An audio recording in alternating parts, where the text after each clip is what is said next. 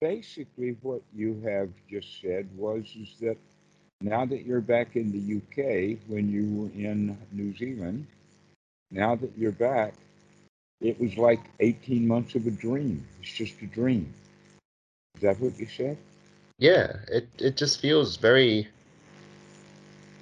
insubs like I don't know, like there's nothing, it's just thoughts and memories Yes, that's and a true. few things on my phone. Right, And exactly. it's like I want to reach for it, but it's just there's nothing there.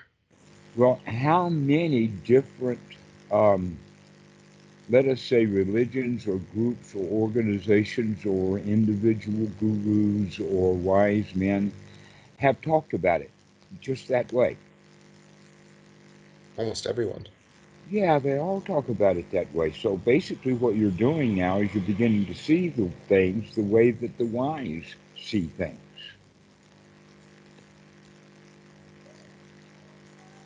It's a bit disconcerting. Absolutely. Because you have been living so many years in the habit of being under the assumption of that everything is real and everything is important. And yeah, I mean, I don't particularly mind it, if I'm crying one moment and then I walk a few meters into a different building and then I'm not crying anymore. In that sense, that's quite nice. Um, The Buddha has there's a whole sutta about just that. really. Yeah, it's Sutta number 38, and many people think of it kind of differently, but you made a very important point. I often use the example of now that you're in the UK, New Zealand is not there anymore, Yeah. okay, except that in your mind. Yeah. But um, mostly what people believe is that it is me that moves around from here and there, and it is my consciousness that experiences the good and bad results of past actions. Yeah. Okay. Now, that statement that I just made is, let us say, is ancient Brahmanism and a foundation of Hinduism, if you can actually find a Hinduism, rather than a whole lot of Hinduisms. And it's also something that one of the monks said to the Buddha. First, he was saying that just that to other monks, and they corrected him and put him straight and told him how to think about things, and he wouldn't be changed. And so they came and to the Buddha and mentioned this to him. And so he summoned this monk. His name was Sati, son of a fisherman, and that the Buddha pointed out most specifically that consciousness is dependently arising, and that it is arising in this moment dependent upon the things that are happening in this moment, Yeah. whether that's on the inside of the mind or outside of the mind. But if you look at it from the position of the outside of the mind, all you have to do is change buildings. And that can change your whole attitude, your whole mind. You were in this building doing this, saying goodbye to a friend and boo hoo and I miss you and all of that. And then you step into the next building and now you've got something to do. Now you got to go check in and you put your bags down and this, that, and the other thing. And here we go, up two, three, four. And guess what? You're not the same consciousness that you were in the other building. It has changed. Yeah. This is what the Buddha's one of the most important teachings that he has is this concept of everything is dependently arising, and that it happens on the outside and it happens on the inside. Another way of thinking about it is that New Zealand is actually not a dream. Hmm. It's real. But almost everyone every human that is currently situated in New Zealand have a different view and version of New Zealand. They Yeah. all see New Zealand differently. Therein lies the dream. that everybody who is in New Zealand dreams about New Zealand slightly differently than other people who are in New Zealand dreaming about New Zealand. And now that you're back in the UK, you're dreaming about New Zealand. You know it's a dream. You can see that now. You haven't confused it this time. Congratulations. Even though if it feels Yeah. disconcerting. Because with the change of building, it in as much as these things kind of make sense, it that kind of made sense. It's like, okay, kind of like you say, if there's no alligator, like fine, like cool. I was saying goodbye to my friend, and um, that was sad, and like I was very sad in the moment, but then the moment passed, and I stopped being as sad. Um, but to think about like And you would expect the 18 same thing months from him. And you would expect the same thing from him, right? for her, yeah, yeah, Yeah, that he's not going to remain sad for 18 months or a year or 5 years or the rest of his life or off into eternity or anything just because he kissed you goodbye in an airport. yeah, No. You see, things keep changing. New things arise, and you would expect him to have changed when he went out of that building into his car or something like that, and now he's got to drive. He's a different place and a different time, and he's got different behaviors with different consequences. Now, here's the point. He may have not figured that out. Oh, he's done that 20,000 times in his life. This time, you saw it. yeah, That's what we're talking about is the waking up to seeing these changes that are happening and knowing that most of the changes that are happening inside the mind.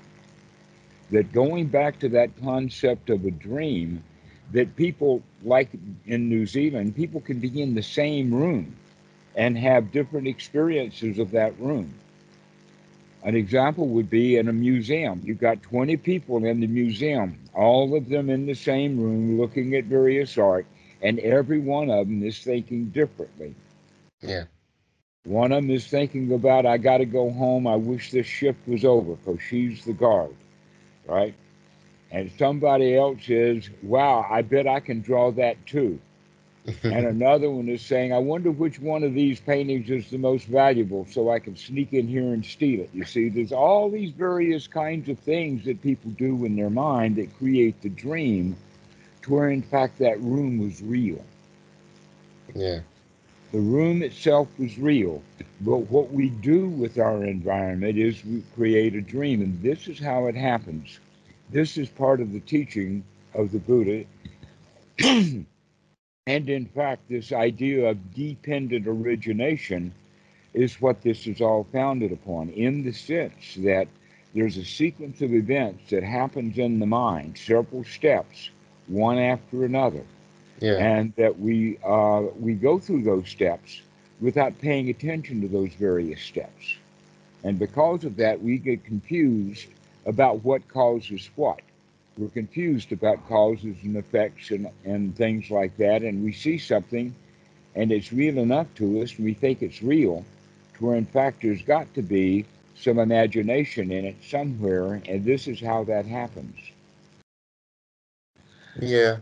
Is First this off, related to me returning to my room and seeing like, well, in some sense, it's like me returning to my room and, you know, the past 18 months being a dream, but in the other sense of seeing the things in my room and seeing, thinking, well, that's oh, not mine, that's not me, that's someone else's stuff, or seeing the streets in my suburbs and thinking, precisely so. But in fact, that's, when you left that stuff 18 months ago to go to New Zealand, when you got to New Zealand, when you first got there, and you would have thoughts about the UK and thoughts of that room, you would have thoughts of that's my stuff. And you yeah, hadn't come to that point yet. But now you're making a big change. You go back to it and you recognize that now that you've left New Zealand, everything that happened in New Zealand, because there's not a lot of evidence around proving that you were there, that yeah, much of it was there was a dream. and possibly not substantiated. That in fact, two people can have an argument, separate from each other, stay mad at each other for 5 years, come back later to resolve it, and they talk about that fight that they had 5 years ago, and both of them have a completely different view of what happened. Yeah. That in fact, in the musical Gigi that was done back in the 1960s, there's a song to where this old man and this old woman get together for reminiscing, and they were talking about their first date together. And she's saying, I was dressed in yellow. And he says, you were dressed in blue. Like that, it was like Yeah. everything is different. And the whole song between them is that they both remember their past years ago, that acquaintance, that meeting time that they had back then. And neither one of them can agree on anything that happened back then. They both have a completely different view of it. And guess what? Nobody in reality knows exactly what did happen. There was no cameras going on. That our memories are not very reliable. Yeah, I was reading a book about this on the plane actually. Memory is not very reliable, and yet we're taught that it should be, and that in fact there's a lot of skills that we build into education to try to get the memory up to some kind of scratch. But the fact is that all of us are quite forgetful. Yeah. You'd think, in fact, that if God made the human being, he could have done a better job. Yeah. Because But I when we was reading this. recognize from Yeah. evolution that we're only slightly better than monkeys, Yeah. and then we can accept the reality of the situation. That's what we really are. We're still apes. We're still just slightly better than monkeys, and we are not the intelligent pyramid of excellence that humanity has set itself up to be. That when we recognize that we make a lot of mistakes, Yeah. but we're taught because of that whole quality of being at a higher standard than we can reach. We often lie and say, well, I did meet the standard, when in fact we didn't. We lie to ourselves, which means that our mistakes then are not educational for us because we're refusing to see it as a mistake. Yeah. And in fact, by changing it even from a mistake to just a learning experience, and then we can take a look, we can see what's going on, and maybe, like you were talking about, we go through a little bit of disconcerted kind of feeling. But then we really like the fact that, hey, we can see things a whole lot better now than we could before. Yeah. That I do not have to hide my faults, because my faults are one of my best teachers. Yeah. And if I hide from my faults, I'm not going to learn anything.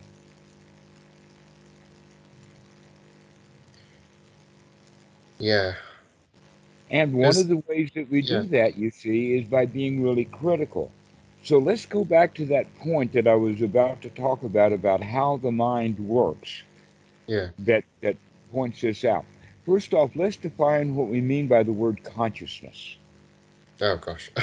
That I'll give you two different versions of the word consciousness, or two different definitions. I think one of the reasons why there's a lot of confusion with people about consciousness is because they're not aware of both definitions and Yep. how the word is used back and forth.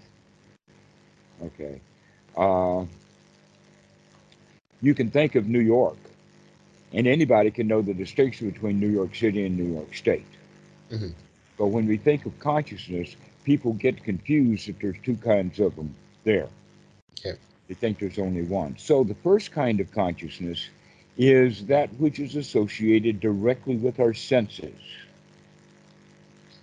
We can see, we can hear, we can touch, we can Yeah. taste, we can feel. That in fact, when you wake up, the first thing that you do in the morning when you wake up is you become conscious of sensory awareness.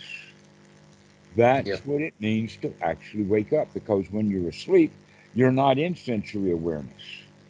Yeah. That's right. And not only that, but the wake up process is kind of gradual. that it Yeah. doesn't happen like a light switch. It's not, it doesn't happen at the speed of the speed of light. The human Yeah. mind is much slower. Seems a little bit quick to for me sometimes. Well, it's got a whole lot to do. Hmm.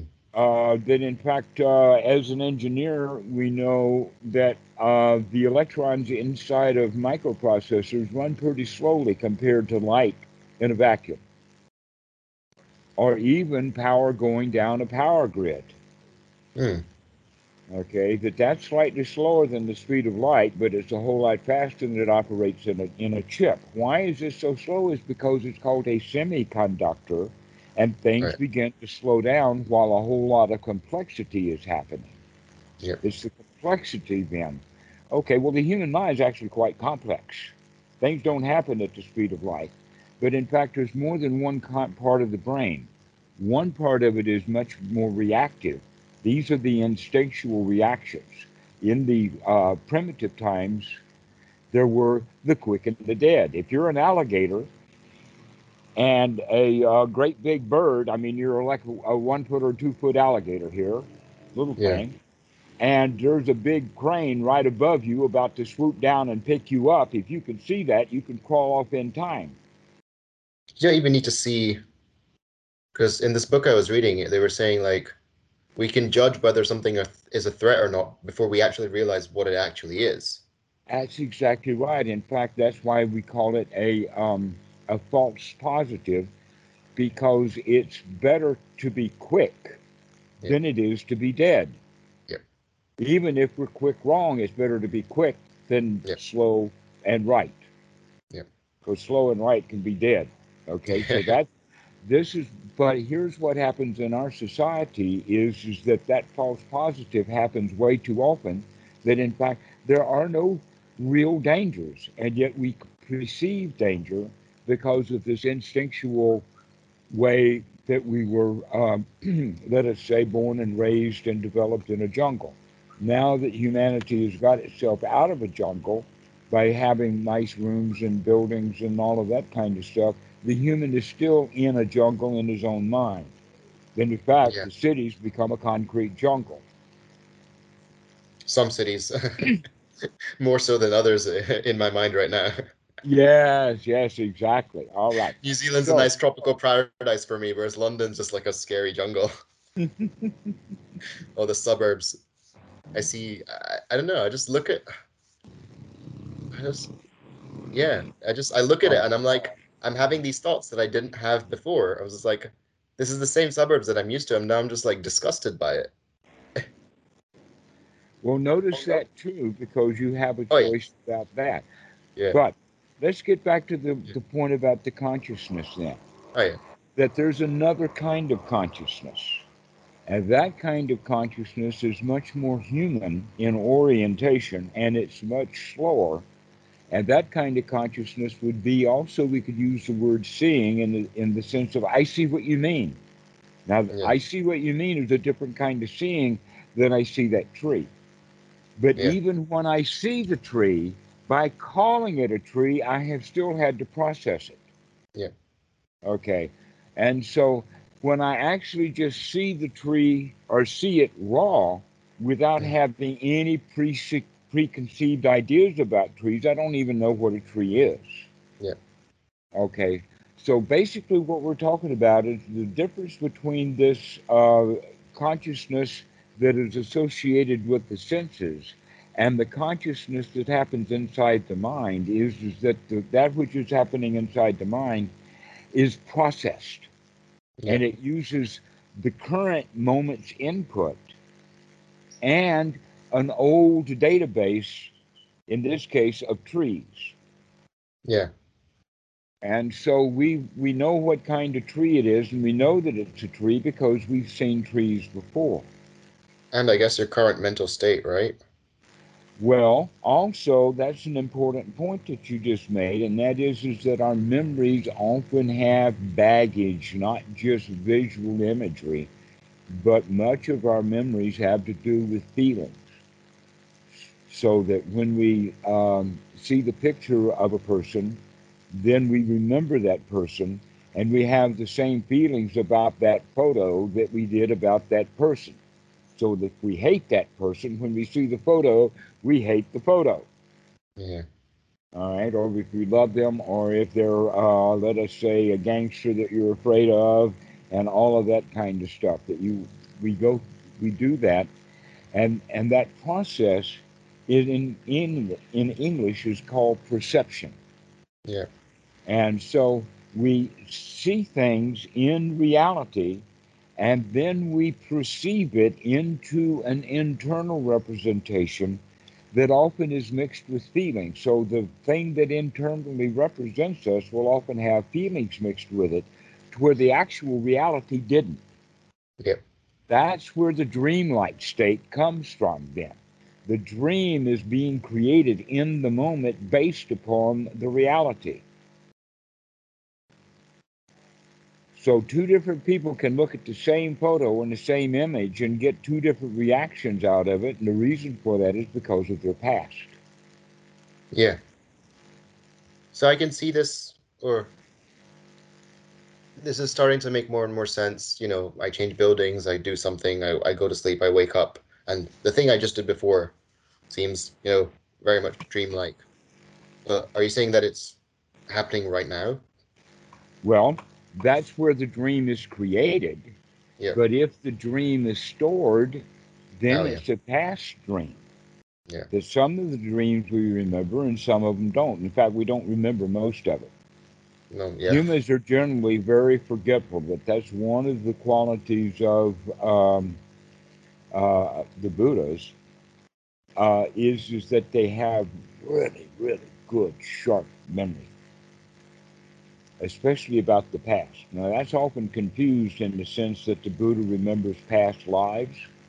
Mm, Well, yeah, if he's a 70-year-old man, he's had a lot of lives that he can yeah. remember in those past 70 years, especially a lot of stuff that happened. But most people can't remember hardly anything that happened before they were age of 6.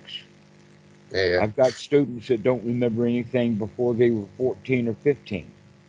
Yeah. Some people kind of forget everything that happened altogether. I mean, they don't even remember high school, they just forgot it. Yeah. Partly because it's too traumatic for them to actually bring that stuff up in memory and remember it. Where other people do, they think it's okay to remember high school because they can remember some of the fun things.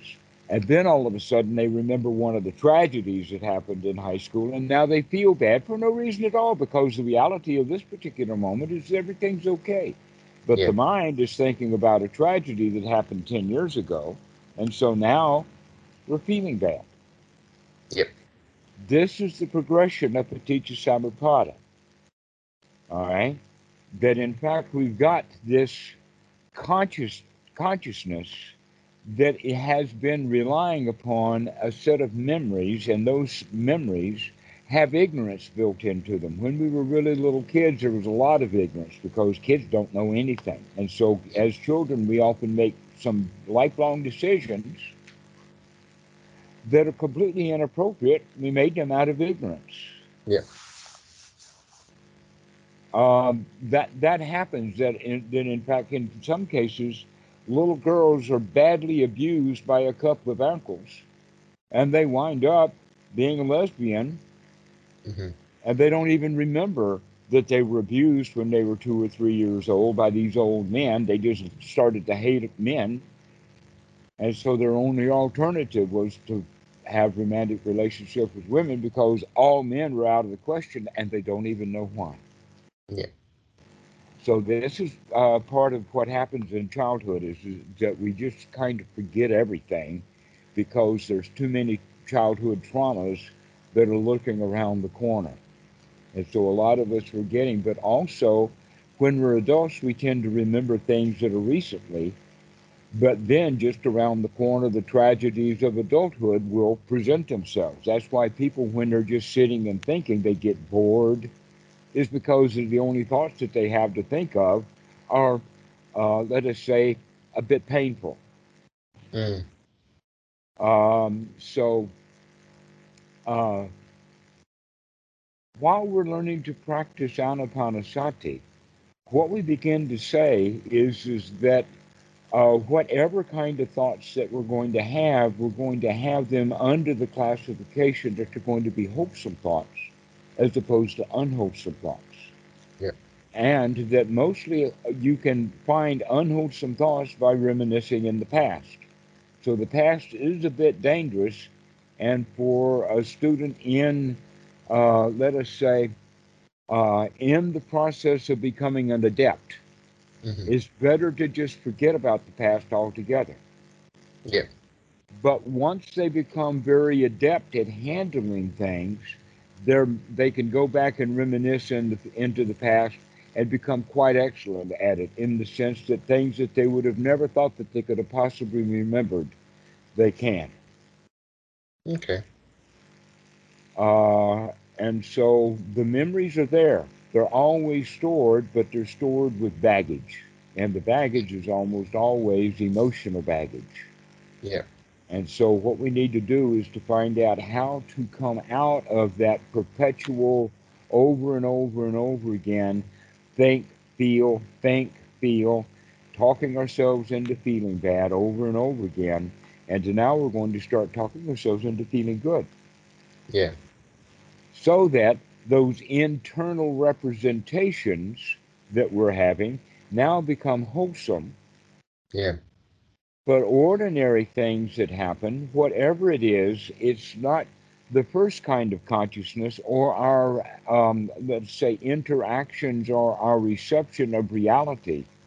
It's what we make of it, the internal consciousness that contacts us, that hits us, that has an impression upon us, that pushes us around, that drives us.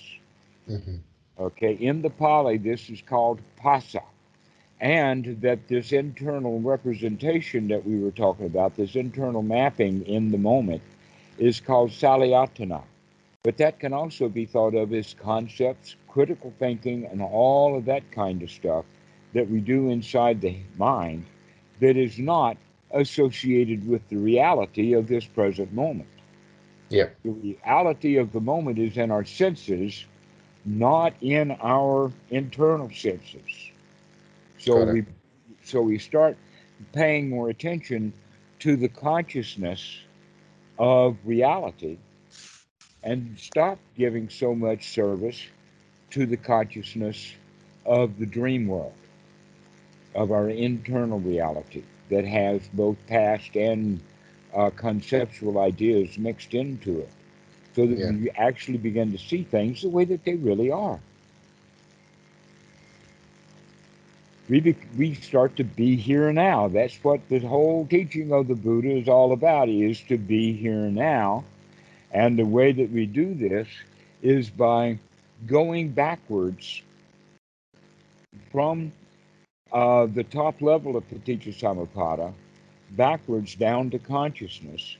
Yeah. But it's almost always taught in forward order. This causes that, causes this, causes that, causes this here, causes that thing. This happens, and then bango, that's there. Yeah. And how we begin to figure that out is by backing up, because when we're observing, we get a little bit quicker. Yeah. And as we get a little bit quicker, we can see things that are that used to be the cause. And we see the cause. We see what happens, and then we recognize, no, that's not just a cause. It's also an effect. That there was a cause before that. Let's start looking for what happened that caused that cause, and then we Yeah. recognize that too as an effect, and it had a cause. Yeah. So we begin to back up through it and see what's going on. And this is the speed that we begin to develop in sati. Sati has three qualities to it. It has the quality of um, how often on a regular basis does sati come up. Yeah.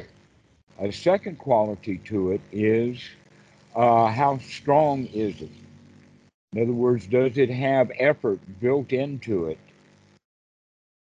And then the third kind of quality is that when it is here, when you thought of it or when you remembered, and that it's strong, how strong it is also determines how quick you could be in picking up stuff. so that you begin to get quicker and quicker at seeing what's going on in the mind. This is why we teach this stuff. And by the way, all of this is just second noble truth, the cause of suffering. Wait, just a second. Um, when you say effort, that's not like a kind of effort, is it? Exactly right. This is the kind of effort, uh, the kind of effort that a gunslinger would have. Mm. It's got to be fast. Okay. Okay, and you're saying this is But this, most so people think of effort as slow and hard and tough. So we have okay, to take the effort out of effort so that it can be fleeting. and this is the second noble truth because we're working backwards from the cause of suffering. Yes, exactly. We're looking at what is the actual cause of suffering. The second noble truth says that it's greed, ill will, and delusion. Well, we've Yeah, already begun to talk about delusion because we started off as a child pretty ignorant, pretty deluded. yeah, So, um, what happens at that point of contact, that pasa, when something pushes us? That's when feelings arise. And normally the feelings that arise are I like it, I don't like it, or I don't know whether I like it or not. I'm not sure whether I like it or not. Now, if we're not sure of whether we like it or not, we may make the ignorant mistake that you could call an instinctual mistake is that if we don't know what it is, let's put it in the dangerous category just to be sure, just to be safe. yeah, That's what we do. Is that things that we're confused about, we begin to get doubtful about. And doubt is an actual hindrance. yeah, Okay. But if we see something and we like it, and we like it and we want it because we like it, then yeah, wanting something that we don't have is greed, and that's also a form of suffering, yeah, a form of dukkha. And also, if we are contacted by something and we don't like it, we're trying to get rid of it. yeah, Hence, ill will.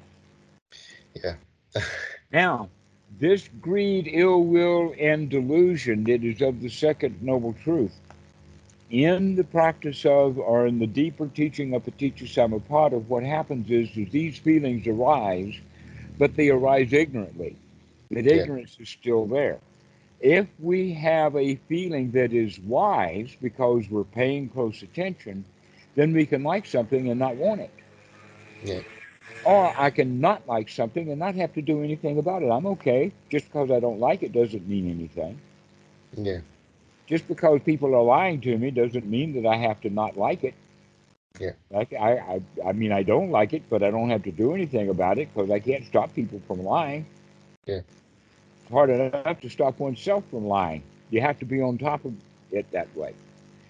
So, mostly though, when people see something that they like, they want it. yeah. And if they want it a lot, then in the Pali, the Vedana is the feeling. And then it goes from Vedana to Tanha, and Tanha means wanting. Oh Now, yeah, we can want a little classic. bit, or we Yeah, can want a lot. And when yeah, we really want it a lot, that's when it becomes upadana or craving. yeah, Okay? Craving and clinging. yeah, All right, craving and clinging is a bit different than wanting, but you can see that it's a continuum. yeah, It's almost like how hard are you going to hold on to that thing? yeah, So these things are a continuum, but when we get to the state of we really, really want something, then we are generally reborn in a woeful state right then and there of the hungry ghost. You probably heard of the Pretas, the hungry ghost. There's four woeful states. These four woeful states come from the four modes of clinging. And the four modes of clinging come from the three Vedana, liking, not liking, and confusion. So, in fact, confusion can lead to fear. hmm, and we invent something to be afraid of. Because basically, really, what's going on is we just don't know something. But in our society, kids are supposed to know something. Sometimes kids panic when an adult asks them a question they don't know the answer to it. They panic Yeah. rather than I don't know, man. It's not my problem. I'm just a kid. I'm just a kid already. You don't have to punish me because I don't know the answers to your questions. So we get uptight like that, and we're supposed to know. This is also a kind of thing that we could call stage fright, butterflies in the stomach, freezing, this kind of thing. An Yeah. example is a little kid, he really knows his line. He's a tree, and all he has to do is walk onto the stage dressed as a tree and say, I'm a tree. And that's his whole thing. Yeah. And he walks out on stage and he forgets his lines. Why is that? He forgets his line because he sees mommy and daddy and Uncle Billy and all the family and everybody else and all the other kids up on the stage and he gets afraid. Yeah. So we take that kind of fear with us into adulthood and we prevent ourselves from doing things. And one way of saying it is all dressed up and no place to go. Yeah. So this so you have greed, ill will, and delusion, and then you're saying four kinds of clinging, and then they re lead to, because I assume, greed leads to craving, which was in ill will leads to aversion. Um, and delusion, if you want to be on the safe side, it kind of leads to aversion as well. But I guess there's one more. Well, yes, there is, which I've already mentioned, and that is there is wise feeling. Mm. Wise feeling knows that you like it, and that's okay. No big deal. I see that But I those like one, it. that's not a clinging one. You said there was something about Yeah, four that, things of clinging. well, there's four modes of clinging, Yeah, but those four modes of clinging come out of the three kinds of ignorant feelings. yeah, But we have extra choices in there that don't exactly fit one on one inside the mind.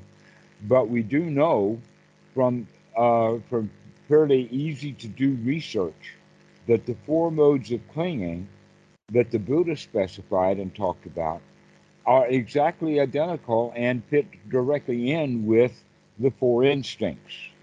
mm, So that when we like something or don't like it or confused, and we are ignorant, that means that we start acting instinctually, and one of the four instincts will be presenting itself yeah, as a form of clinging. One form of clinging is the self-preservation instinct, which means clinging to the self, yeah, clinging to my own existence. I can't loan you the money because that's mine and I need it. yeah, Okay, so that's an example there of one kind of the mode of clinging. Another mode of clinging is clinging to material possessions, mm, ownership.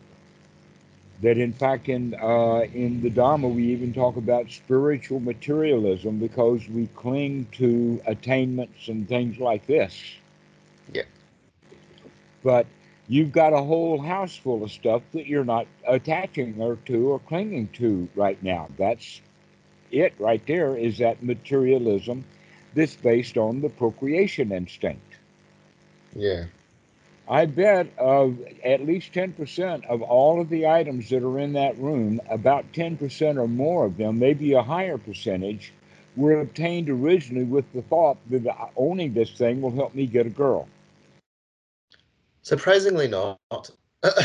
Not presently, but when you bought it. We're talking about way back when. It's hard to speak for past Dhruv at this point. Well, that's what happens normally. This is within Yeah. that concept. In fact, a really, really good example, one of them that I like, this is a Far Side cartoon. It's where this really, really heavy Neanderthal kind of dude has a big club in one hand, in his right hand, and in his left hand, he has a whole handful of hair as he's dragging the female into the cave. Mm, Okay? Now, that's the cartoon. yeah. Guess what? Is that a sexual cartoon or is that a power cartoon? Is that an ownership and control and domination? Is that a materialism or is it a sexuality? Both, I guess. They're both, exactly. That's why they're labeled together and put in one group. Ownership of a woman and ownership of a club are the same thing. Procreation, having babies and having bows and arrows are the same thing. It's used for So, protection of the self. That's the important point, is that we collect things around us for protection. So the procreation instinct or the materialism instinct is in the service of the the self-preservation self-preservation instinct. instinct. Okay. Okay. The next instinct is the instinct that is called nesting or herding instinct. The instinct to go along to get along. The instinct of safety in numbers. This comes from as far back in evolution as schooling fish, birds of a feather. When the gun goes off and they're all in the tree, they'll all just fly off like this, but then all go off in the same direction. They'll stay together. Yep. All right, and that you could go so far as to say that human society is humanity's nesting instinct made visible. Yep. Our society, going along, getting along, cooperation. You could also see that metta, karuna, mudita, upekkha, that whole section of how to deal with others, is basically learning how to deal um, with that nesting instinct in a nurturing way, In a wise way, yeah. in a wise way. Exactly. Yep. So the fourth instinct is the instinct of, oh, and by the way, the Buddha refers to that nesting instinct is attachments to rites, rules, and rituals, sila bhatta paramasa. Mm. And that is also the second fetter. The first fetter, by the way, is personality view, getting over who am I. And the second fetter is getting over all of the ways that things should be. Part of that determines who I am. Yep.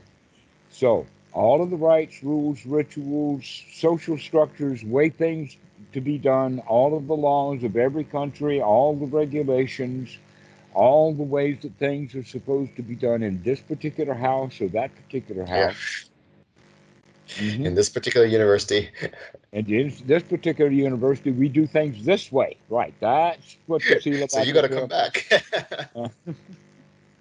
pyramid. That's exactly right. If you do not follow the rules, you will get ostracized. Yep. Now, back in the jungle days, when we were apes, that was important. If that baby ape starts screaming while the rest of the nest high in the tree made out of leaves and the baboons are all there and that baby baboon starts screaming while the panthers are out, one of the old baboons is going to grab that infant and throw it out of the nest and let the panthers have it. Yeah. That's just the way things are. That you have to get along in the nest. And in fact, fast forward into humanity, and you have the teenage daughter all dolled up on Wednesday night going out. And Daddy says, "You can't go out tonight. This is a school night." And she says, "I'll do what I want to do." And he'll say, "This is my house. If you want to stay here, you have to do what I tell you to do." Yep. Bango. That's it. That's the nesting instinct writ large, right there. Yep. But we see that happening 100,000 times a day, all over the place. That nesting instinct builds society.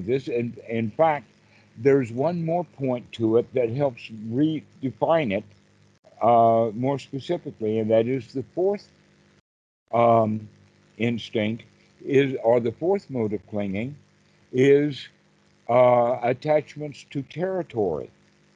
Now, most animals, like dogs, they're very attached to the physical territory. Yep. Humans have kind of taken our territorial instinct into the head so that our territory is conceptualizations and views. So that my territory is Republican and your territory is Democrat. Let's fight. Yep. Yep. Okay. This is where the territories come in, and the territorial instinct then is an extension of the nesting instinct and defines the nest and what is not the nest. Yep. That the nest boundaries end at the territorial boundaries, and things that are outside the territory are not in my nest. They are not me. They are foreign. They're unknown, and they're Yep. dangerous. Yeah.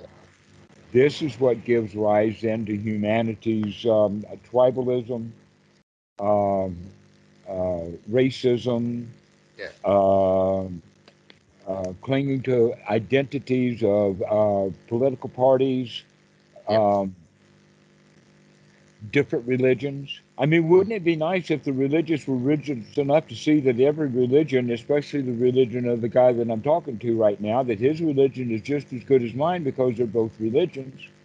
Yeah. But instead, we see him as, oh, he's not my religion, he's that religion. And I don't know what that is, but it's not mine, so it must be terrible. Yeah. Besides, my religion says that if you're in my religion, you go to heaven, and when you're not in my religion, you go to Oh yeah. hell. Right? Yeah. And so he's in that religion. Never mind that he's got a heaven and a hell too. He's going to Yeah. go to my hell. Yeah. Okay, so this is the territorial instinct, and you can see how it gets really, really strong inside the mind when we practice it over and over again. But this instinctual behavior needs to be cut off before it gets there. But to finish it off in the sense of the Buddha, these four modes of clinging, then when we're clinging that way, we fall into that trap. And so if we're wanting something that we don't have, materialism, then we want it. And we fall into the woeful state of the hungry ghost. Yeah. The emphasis is not on ghost, but we become a ghost because Yeah. we're empty, because we don't have what we need. Okay. Yeah. That we become a shell of ourselves because our real self is that thing that we don't have. And I would be whole if I only had that new motorcycle or that Mercedes Yeah. or that hot chick down the street or whatever it is that I don't have, making me empty inside because I don't have what I want. Thinking that if I get what I want, I'll be happy. Yep. Unfortunately, that happiness is very, very fleeting. Mm. Now that I've got that hot chick, I got to keep her. Yeah. Now I have to be jealous of everybody else who wants her. Yeah. Okay, so you can see having a hot chick is dangerous. Yeah. It causes jealousy, among other things. Yeah. So what we want is dangerous, whether we get it or not. Yeah. Because if we don't get it, Yeah. Because once you want it, you're like, oh, that was nice. Maybe I can get it again. I wonder how I can get it again. It right? just doesn't end. And if I lose it, I'll feel bad. Oh, I once Oh had yeah. it. Oh, poor me, I lost it. Yeah. Grief comes from those things that are dear. So when we lose something that's dear to us, Yeah. we'll grieve. Well, it was dear to us because we worked very hard because we wanted it in the first place. We want it, we got it, we enjoyed it a little bit, we got used to having it around, and then we lose it, and now we feel really bad. Yeah. So, this is how those things work. These are the four woeful states. When we get really, really angry, that anger is based upon fear, but when we're angry and agitated, that's hell. That's a hell state Yeah. because we got to get out of it. We don't like what's going on and we're desperate to get out. That's Yeah. what the definition of hell is. Mm. Where the hungry ghost, that's being desperate for wanting to be filled with something of our desire. But the one that's the most common is the woeful state of the dumb animal. Why? Because that's the one that's closely, most tightly attached to the nesting instinct, where we, as children, we learn to do what we're told to do without any joy. Yeah. In other words, learn your ABCs, do your one, two, threes, pick up your room, put down your cell phone and do your homework and all of that. And we don't care whether you're joyful about it or not. You just do what you're told to do. Yeah. Along with that comes the quality of delayed gratification.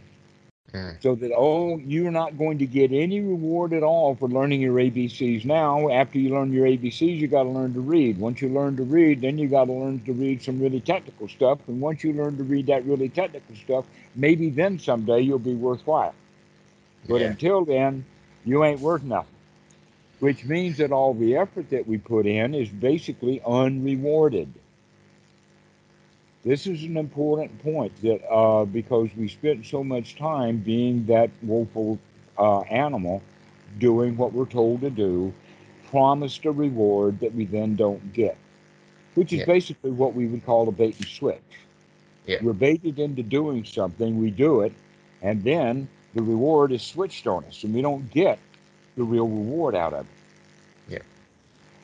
The fourth one of these instincts is the one that really has to do with fear. This is a really deep one. Now, in these four woeful states of an animal, hell, and a hungry ghost, many people put the Asuras in heaven Yeah.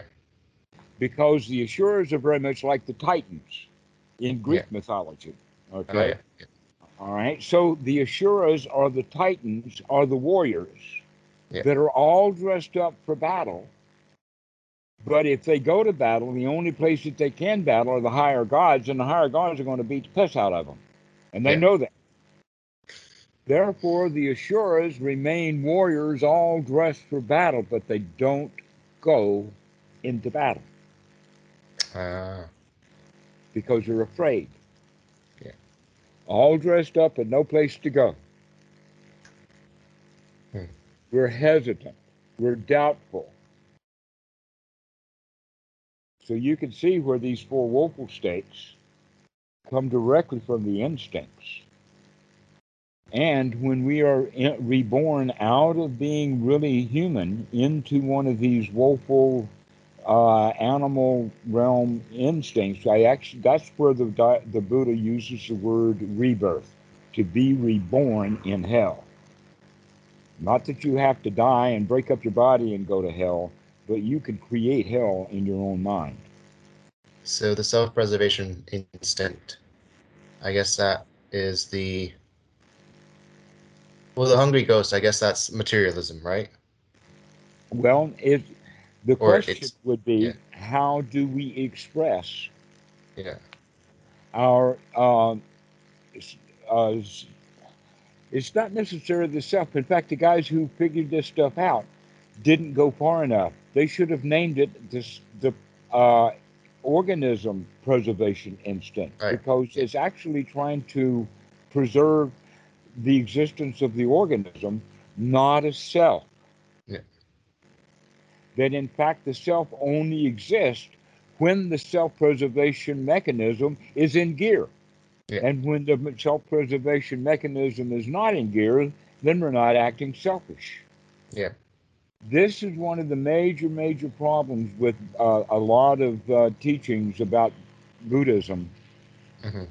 when they get into the realm of the words like eternalism, Hmm. semi eternalism, annihilationism, nihilism. The Yeah. Buddha wasn't any of those things. He was actually accused of being an annihilationist. Yeah. Now, what is an annihilationist that is stated in the sutras is upon the breakup of the body, the existing being is annihilated. Yeah. All right. Eternalism teaches that upon the breakup of the body, the self continues on, the soul. Yeah. It doesn't die. It may eventually die, but that's way long into the future. That's the distinction between eternalism means ain't no way it's going to ever die, and semi-eternalism says, yeah, eventually it might die. Yeah. A lot of Buddhists are semi-eternalist. Hmm. Okay, the Buddha was accused of being an annihilationist. The nihilist is the one who says there ain't nothing. I Yeah. can go get away with anything. I Yeah. can go get what I want and get away with it. Yeah. This is actually wrong view. Yeah. And normally, eternalism is used as ordinary right view, which means no, you can't get away with it. Eventually, the cops are going to catch you. Yeah. We're going to make sure you can't get away with it, Mr. Yeah. Nihilist. Eternally, you will eventually get caught. Yeah. That's where those things are. The Buddha was not any of those things. What he Yeah. was more of a temporarist Hmm. because things happen on a temporary basis. He was all into anicca. Yeah. You've heard the Yeah. expression anicca, dukkha, anatta. Yeah. Anicca, dukkha, anatta. Basically, what we're talking about here is we're talking about the letter Y or a fork in the road. Yeah. In the sense that when anicca does happen, because things happen, Yeah. when something happens, that's the anicca, we have a choice. Are we going to go down the road of, it's not my problem? Mm. Yeah, it happened, but it wasn't me that happened, Yeah. anatta. Or are we going to take the road of, when it happens, oh, it's important, oh, poor me, oh, I need it, and now we're in dukkha. So Yeah. that's how we want to look at it. It's anicca and then dukkha or anatta. You have a choice, dukkha or anatta. If you take the selfish route, that selfish route is going to wind you up as either anger, you wanting something, you got to do some job you don't want to do, but you do it anyway, or you get freaked out. Yeah. Those are the four possibilities. All four of them is uncomfortable, unsatisfying, unsatisfactory. Dukkha. Wait, so say that again. I guess those were the four modes of clinging, which The four, was the four organism modes of protection, clinging wind up being the four, preservation. which are wind up very quickly sometimes into Yeah. the four woeful states. Yeah. And the four woeful states themselves is the definition of dukkha. Yeah. So that's Paticca Samuppada. It's got 12 steps, starting with ignorance and then sankhara. And by the way, ignorance is a jiva.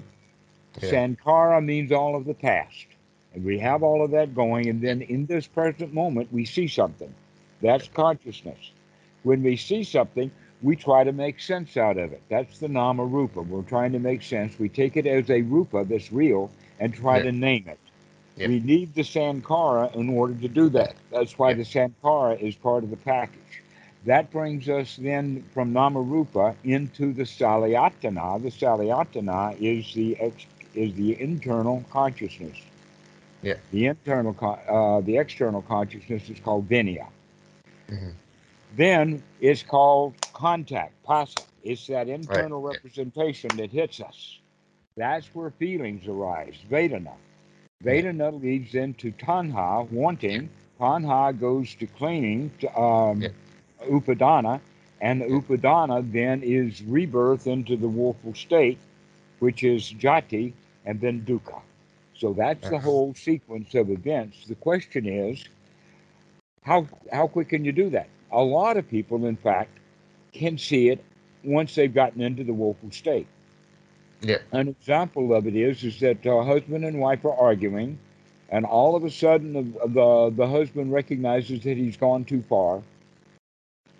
While his wife is screaming at him, he turns on his heel, slams the door on the way out. Enough of this, okay? Yeah. He recognizes this isn't working. We got to get out of this, Yeah. right? That's a pretty late place to be.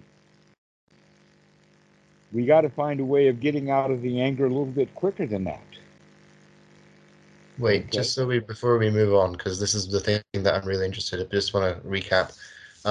Organism, the four modes of clinging, organism protection instinct, like materialism, procreation, attachments to what was it?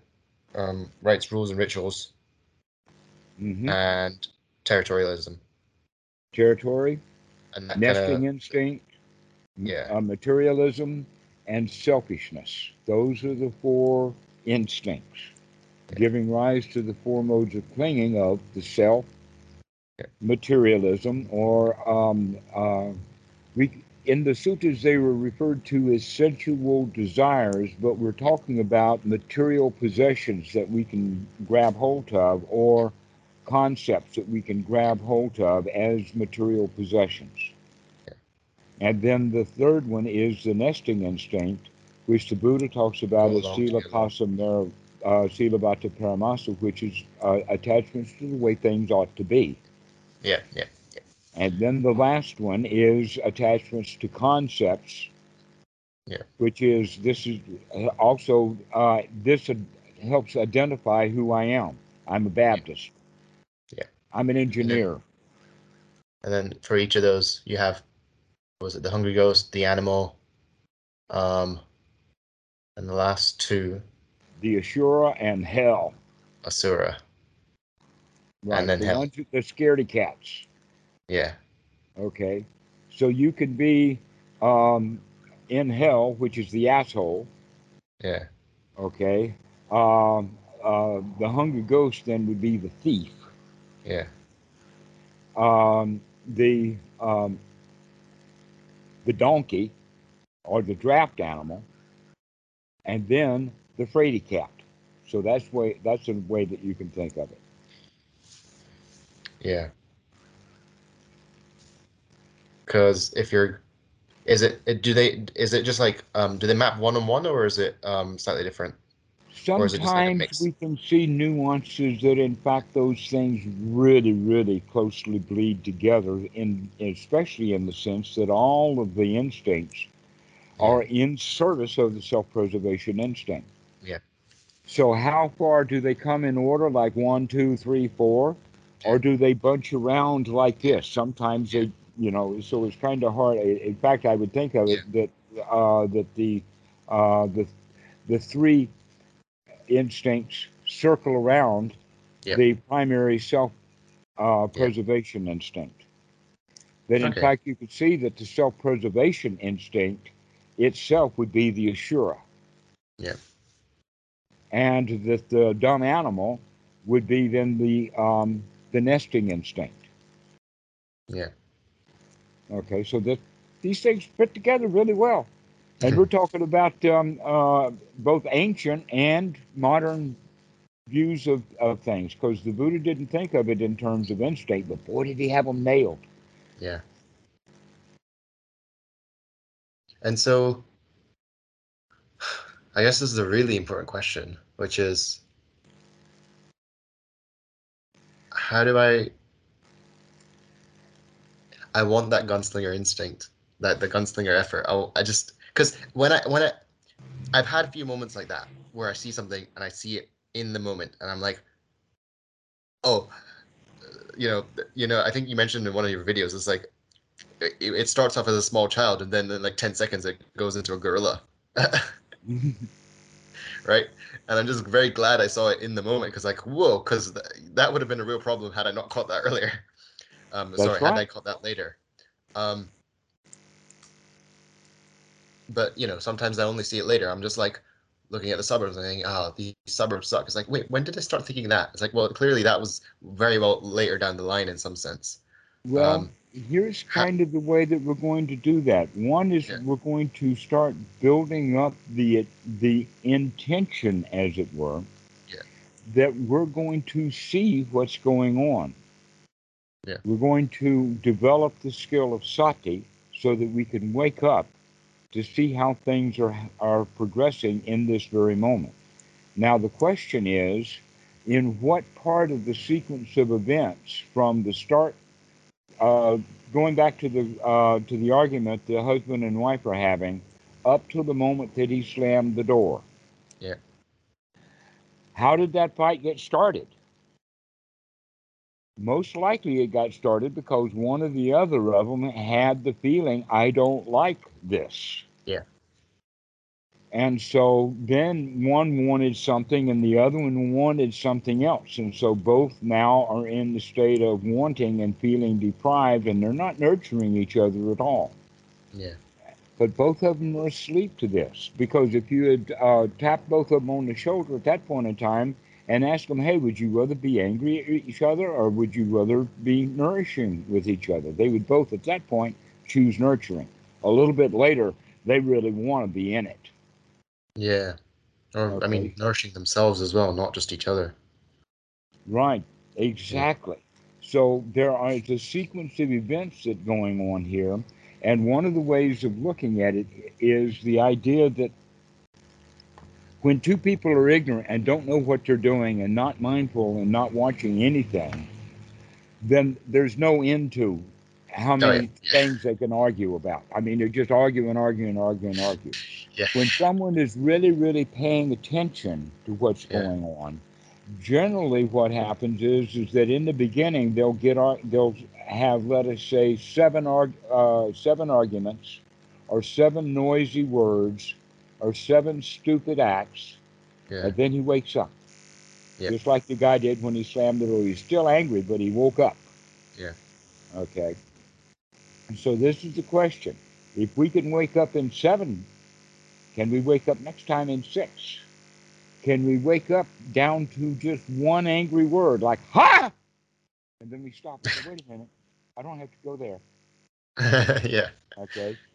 And then the next step is going to be the feeling is recognized, but before anything is said, Yeah. wisdom I think comes I'm at up. that point Hmm? where I'll just be going about my day and then I'll just be like, oh, and I mean, just like, well, okay, to I guess take a moment to breathe and just look at the like, wait, why are my eyes feeling like this? Why is my chest feeling like this? Um, yeah, I'd say probably like half Okay. the time I'm like at This, that point. all right, if you can do it in just one time, Yeah, then that is what is normally referred to as the once returner, yeah, or the sotagami. Now, yeah, there's technical definitions, but basically that's what we're talking about. If you could catch yourself in just one thing, yeah, one moment of anger, one moment of fear, one moment of disgust, one moment of this, that, or the other unwholesome thought, and then you wake up to one thought, that's excellent. Okay. So I guess Normally, waking up doesn't mean necessarily like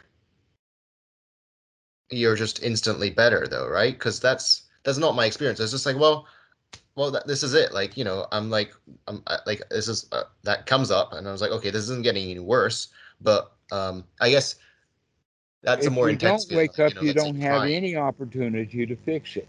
Yeah, But if you do wake up, and you do see what's going on and recognize that this is unwholesome, yeah, then we're already on the Eightfold Noble Path. That's it. In fact, the sati is to wake yeah, up and then look at what we're doing and recognizing that that's unwholesome. And then we have to take the effort to change it. And that's oftentimes the difficult part. Once we've gotten yeah, angry and we yeah, wake up to that anger, it's hard to grab a hold of that anger and rein it back in.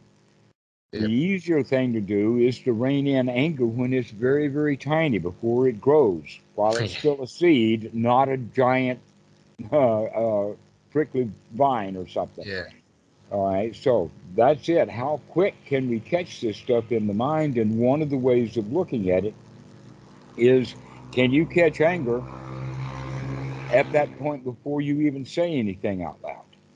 yeah, Because then you haven't given your position away. yeah, That means that you can change it. And that's where wisdom comes in, because with wisdom, even though you don't like it and you know you don't like it, yeah, 100% guaranteed I don't like it. So what? mm, yeah, I don't have to get angry just because I don't like it. That's where we are then at the Paticca Samuppada, in the sense of now the feelings are wise feelings and they don't go into grasping and clinging yeah. and then into the woeful state. I guess with something like let's take anger as an example, like a particular moment of anger that kind of makes sense to me, right? Hmm. But what if you're just like, I don't know, what if you're just like, for like, let's say a day or even an hour, you're just like kind of grumpy. Like there's nothing that's happening, but if something were to happen, you like it, you kind of have the glasses on that you're looking for something to get angry about, or um, nothing's bothering you right now, but you just know that you're looking for that almost. Right. You could say that So it's basically an underlying attitude. underlying that, exactly, yeah, Okay. That's great because that's exactly where we're going with this. yeah. Because In the the anger is sense, almost easier to spot. Like, okay, like, oh, like, fine, I can, um, you know, if I'm feeling upset, it's like, okay, fine, I can feel it in my face and my chest, right? But there's the underlying attitudes, like, definitely still there. And like, well, what do I do about that, if well, anything? that's where we're coming from Yeah, with the practice. yeah, That if you have the practice so that you can, um, first off, we want to talk about this in seclusion, yeah, in the sense that it's really, really hard to learn to drive a car out on the freeway where everybody's going 60 miles an hour. yeah, You want to find an empty parking lot to learn to drive. yeah, Okay.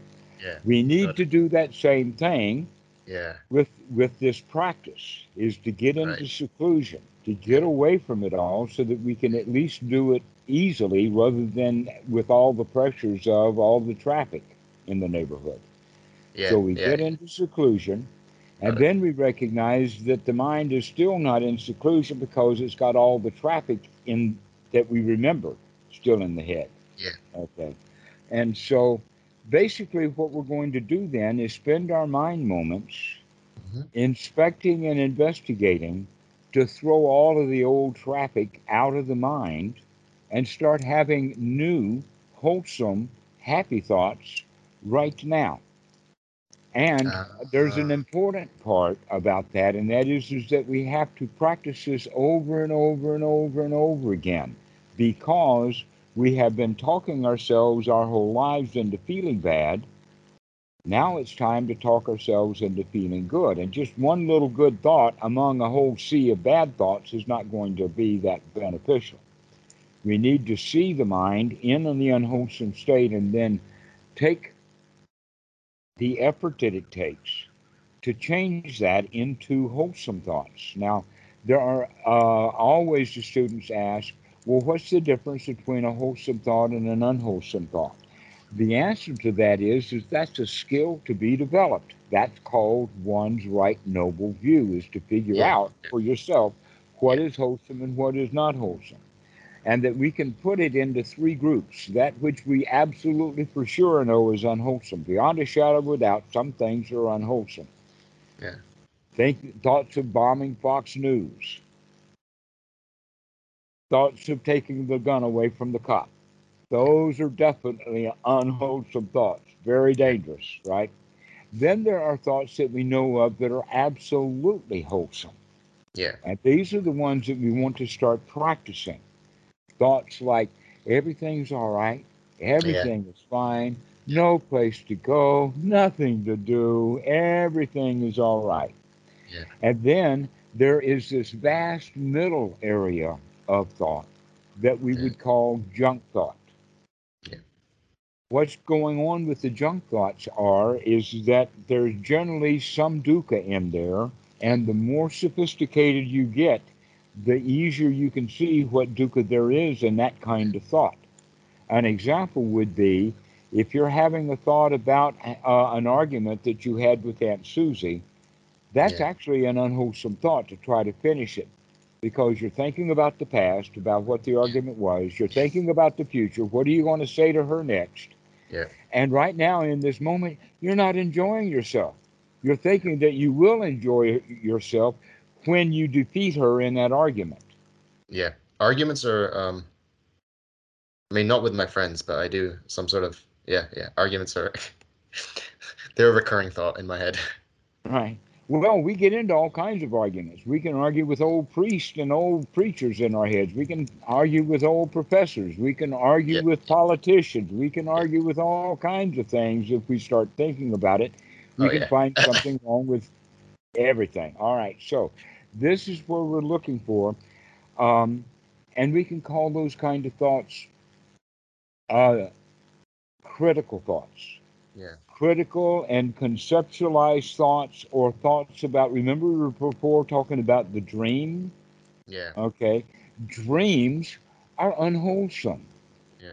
Let's start paying attention to what's really happening in our senses right now, to wake up and experience this breath as we're taking a long, deep breath and be in this present moment in the senses is a very wholesome thing to do, as opposed to thinking about something that needs to be done that we're not doing right now.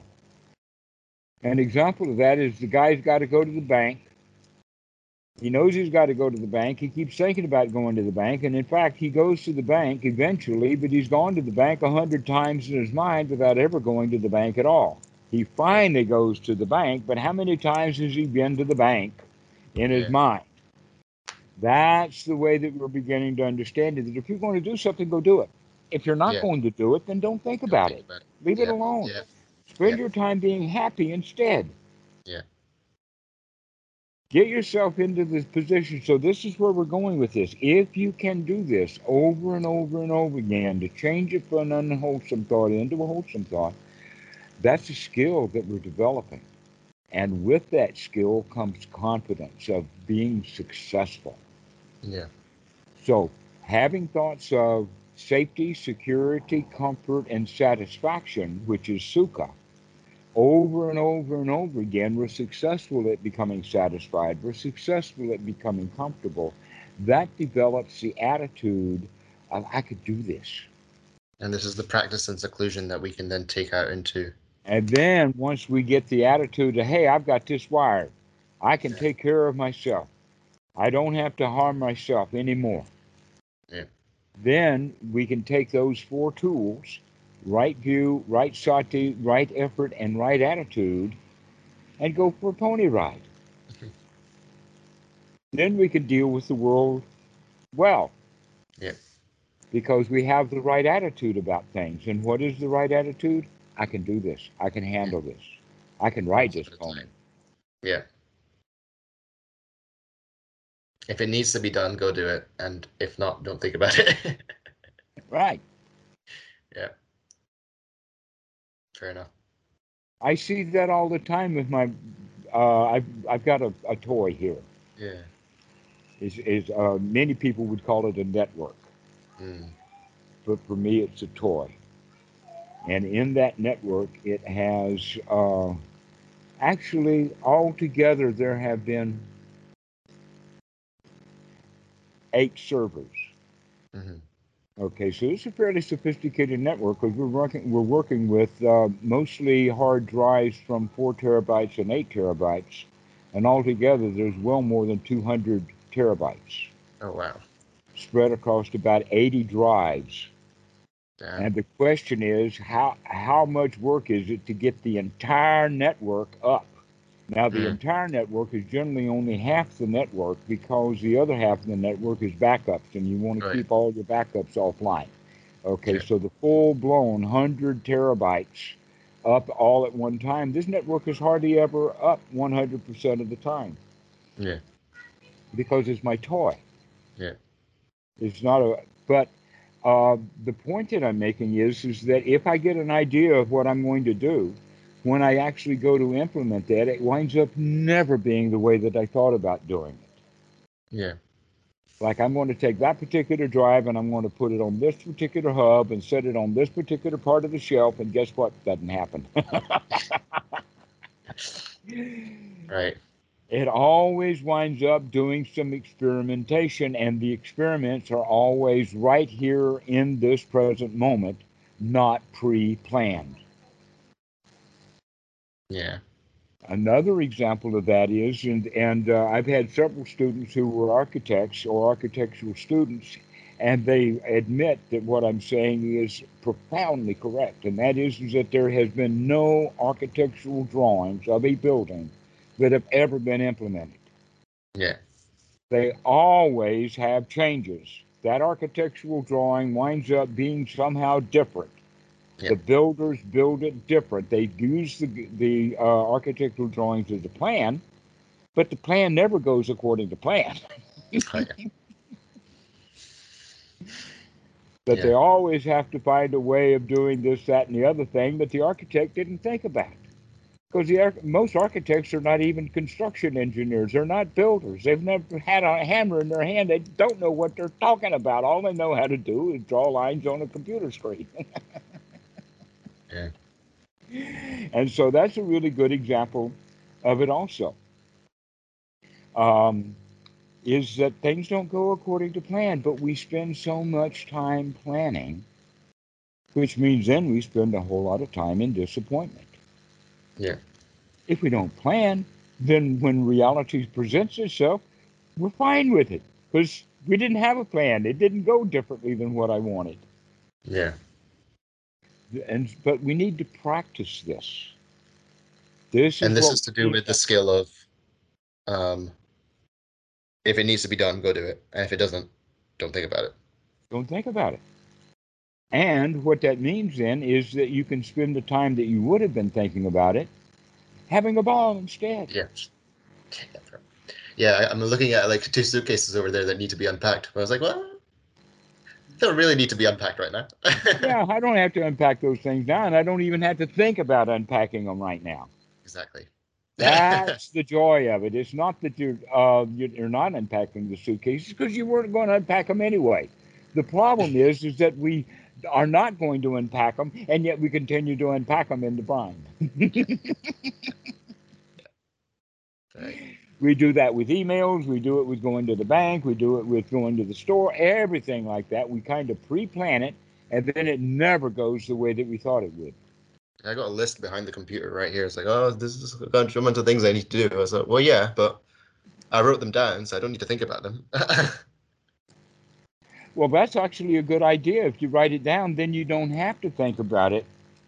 You Yeah. give yourself permission to just write it down, and then it's gone. That's Yep. that's good. That's excellent. Yeah. So this is Anapanasati in the respect of the four um, items on the Eightfold Noble Path. Yeah. So let's cover the others just for completion's sake. We So have we right covered. view. Okay, I think I remember from last time actually. Right view, Hmm. and then right sati, Right, right effort, right. and that's not like the trying kind of effort. That's just like, well, just just change it. Hmm. A And good working definition of right yeah, effort is the least amount of work that it takes yeah, to actually get the job done. yeah. Right view, right effort, and then uh, or I remember the four features though. I think. Um,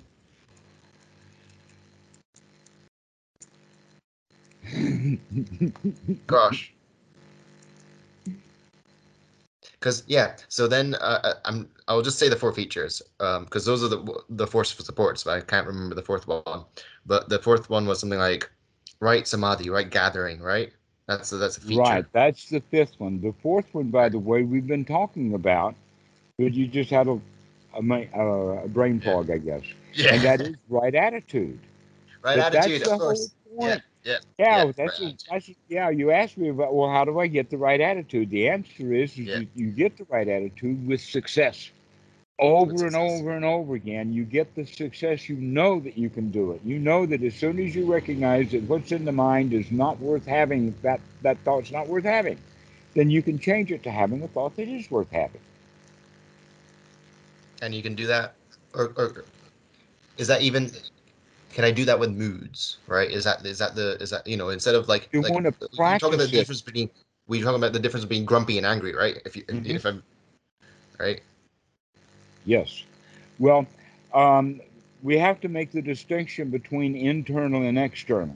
Yeah. Or are you in the world or are you in seclusion? Yeah. Are Oh, okay. you Yeah. out on the freeway or are you learning in the parking lot? Yeah. That's the two points. So, in our practice in the parking lot or when we're in seclusion, we want to take a few minutes Yeah. to guarantee over and over again a wholesome thought to remember. Yeah. This is why we actually put the breath into it so that we develop sati with every breath. Yeah. Sati on a long, deep in breath, sati on a long, deep out breath. Now that we've got the sati going, what are we going to do for the rest of this breath now that we've got a long, deep one? The answer is I'm going to enjoy the heck out of it. That's what I'm going to do. And I'm going to kind of stay with it and stay in this present moment as I'm breathing joyfully and staying in the senses. So this is how we get into that state of I could do this. I Yeah. can be here now.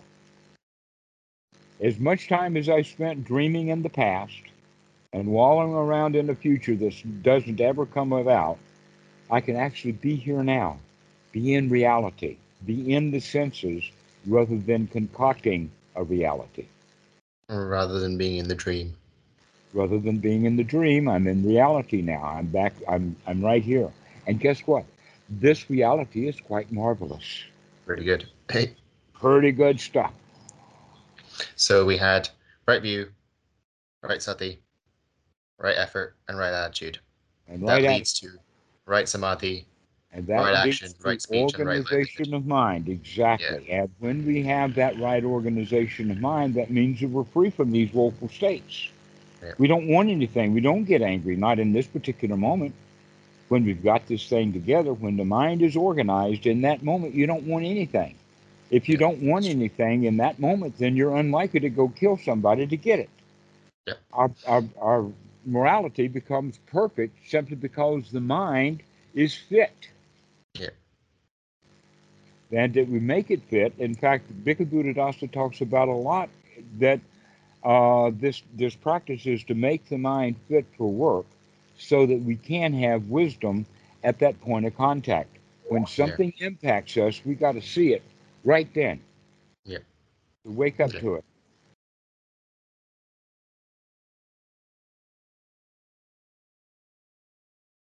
Okay, Practice and that's seclusion. great. This is Yep. all right. So let's finish up now. The next time that you call, we'll go a little bit deeper into the actual practice of Anapanasati, but getting the foundation from the Eightfold Noble Path is absolutely necessary. And then Yeah. we'll see that by practicing Anapanasati, we are actually fulfilling this Eightfold Noble Path. Yeah. Okay. That's good to know. That's great. Okay? Thank you. All right. So we will see you soon. And welcome Yeah. back to Hopefully. the UK, Thanks. warts and all. Thank you, Tamarata. Drew, we will see you later. See you. Okay, bye bye. Bye.